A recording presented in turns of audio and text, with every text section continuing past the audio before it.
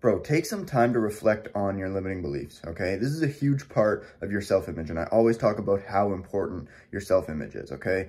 Your self-image is anything that you believe about yourself or that you might believe that other people believe about you, okay? In relation to what you can and cannot do, what you should and shouldn't do, who you can and can't be, anything like that. Take some time to reflect, really reflect, journal about it, whether it's on your phone or in an actual journal.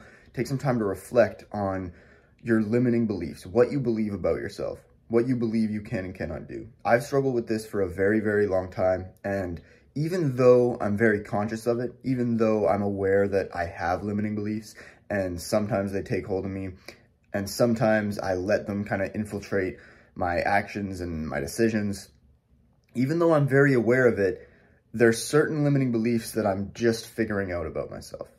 And some of them are sneaky. They don't even seem like limiting beliefs. They just seem like the way that you should live your life, which in turn is a limiting belief. But it also seems like it could be a productive belief about yourself. It's very interesting, bro. I'm reading a book right now called On My Own Side by Aziz. Fuck, I don't know his last name. Look up On My Own Side by Aziz, okay? And in this book, he talks about self-talk a lot. He talks about how most people aren't compassionate with themselves in the same way that they would be with someone that they love, a friend, anything like that, right? And this whole book feels like it's just attacking me because it's the way that I speak to myself and the way that I am about myself. And it's interesting because at the beginning of my journey with self-improvement, I was very much the other way. I took it easy too often. I allowed myself to slack off too much. I played too much video games. I smoked too much weed. I ate too much junk food to the point where I was super guilty and shameful and regretful of those things, right? And I would still talk to myself in a negative way at that point.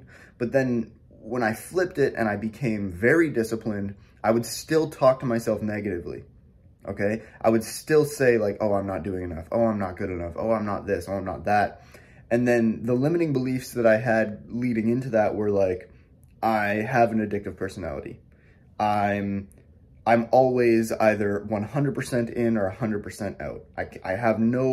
I'm not good at moderation. I believed a lot of things about myself that I've realized were holding me back, even though they seemed like I was trying to turn them to my own benefit, right? Like I was trying to say, okay, I'm either 100% in or 100% out. So I'm going to go 100% in on all the things that I know are good for me.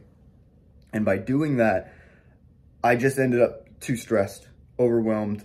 And I also had this belief that I don't get burnt out, and I don't ever really feel burnt out anymore. I used to, but now I don't. It's just that I feel, I guess, overextended or overly worried about maybe not reaching my highest potential every single day. And that's what I'm striving for. But when you strive for perfection, you have to understand that perfection is ever elusive, right? It's always moving. The goalposts are always moving, because when you reach any point, any achievement, any goal, that goalpost then moves, right? So you've reached something that you've always wanted to achieve, and then now there's another thing that you want to do, and another thing, and another thing. And that can be good because it keeps you progressing, it keeps you pushing. But it can also be negative. It can also get you to a point where you never feel good enough. You never feel like you've achieved anything because there's always something else to achieve. It's really, really interesting, bro. Check yourself with your limiting beliefs. See what you believe about yourself and how it can be detrimental and how it can be beneficial, and learn to work with it. Because you're going to have weaknesses. You're going to have weaknesses, and those weaknesses will come in the form of lots of things, and they can come in the form of limiting beliefs. So learn to work with those weaknesses and learn how to work through those weaknesses and build them up to strengths. It's important, bro. Very, very important. Self-image is the biggest thing in life. I would say it's the biggest thing in life. Because when you fix your self-image, when you have a healthy self-image and you build a self-image of yourself that's something that you admire and you're striving to work towards it, build towards it, and you become that person, confidence goes up, everything goes up, bro. Happiness goes up. And that's what everyone's striving for, right? So I hope this video helped you in some way. I appreciate you watching. Scroll down, subscribe, check the links in the description and stuff. Again, I really, really appreciate you watching. Again, I hope this helped you change your perspective. Take care, bro.